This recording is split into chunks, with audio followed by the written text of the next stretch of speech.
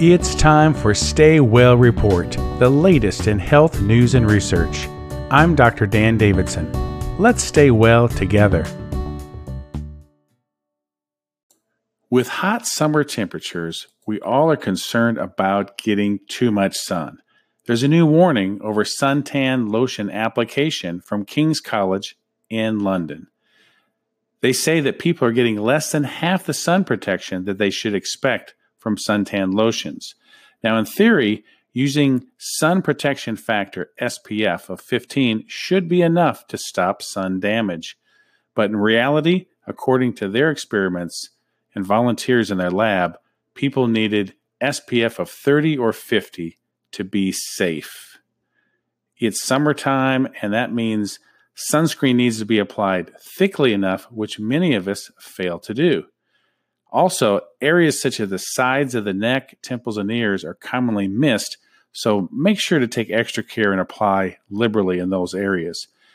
The British Association of Dermatologists also advises put sunscreen on about 15 to 30 minutes before going out in the sun to allow it to dry. Also, top it up again shortly after heading outdoors to cover any missed patches and ensure you're wearing a sufficient layer of sunscreen.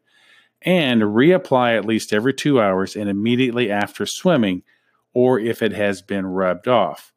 Now, a couple other tips, just to realize up to 85% of a sunscreen product can be removed by towel drying. So you should reapply after swimming, sweating, and any other vigorous or abrasive activity.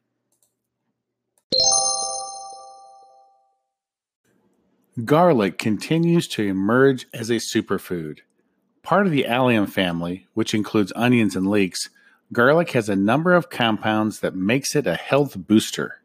According to wide-ranging research, garlic can improve immunity and heart health and possibly help prevent as well as fight certain cancers and lower triglycerides and total cholesterol.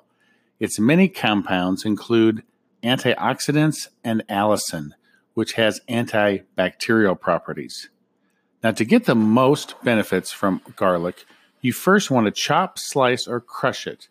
This fires up a process that makes its compounds more potent. Then wait about 5 to 10 minutes before eating or using in a dish. Here's some easy ways to use raw garlic. Mash into avocado for guacamole. Blend into Caesar salad dressing. Puree with chickpeas for hummus or with white beans for a bean dip. But you don't always have to eat it raw.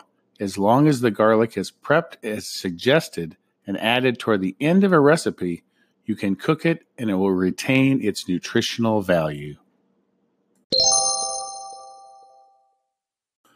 Using smartphones during college lectures lowered grades.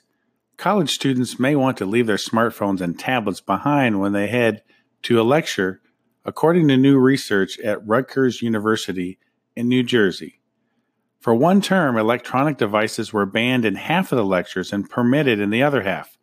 When the devices were allowed, students reported whether they had used them for non-learning purposes during the lecture. Having an electronic device was associated with at least a 5% or half a grade lower score in the end-of-term exams. This was a study published in the journal Educational Psychology. The findings, according to the study author, Arnold Glass, said the findings should alert the many dedicated students and instructors that dividing attention is having an insidious effect that is impairing their exam performance and final grade. To help manage the use of devices in the classroom, teachers should explain to students the damaging effect of distractions on retention, not only for themselves, but for the whole class. New research suggests that many doctors are still prescribing powerful opioid drugs even for relatively minor injuries. A quarter of patients treated for ankle sprains between 2011 and 2015 left the hospital with an opioid prescription, according to a research paper published in the Annals of Emergency Medicine. University of Pennsylvania researchers tracked 31,000 patients who had been treated in an emergency room for a sprained ankle. Overall, 25% of these patients received an opioid prescription. The average opioid prescription was relatively low dose and supplied 15 pills, enough for about 3 days. But a small number received prescriptions equivalent to more than 30 tablets of mid-strength oxycodone, which the Drug Enforcement Administration says has high potential for abuse. Almost 5% of patients in the study who received prescriptions of this strength progressed to prolonged opioid use, compared to about 1% of patients who were written moderate prescriptions. Prescriptions habits also varied widely from state to state. They found that in Arkansas, 40% of patients walked away with opioid prescriptions, compared to only 3% in North Dakota. The study was in part funded by the National Institute on Drug Abuse, and it's the latest to demonstrate how doctor-prescribed opioids can contribute to a long-term substance abuse. An estimated 80% of people who eventually use heroin first misused prescription drugs.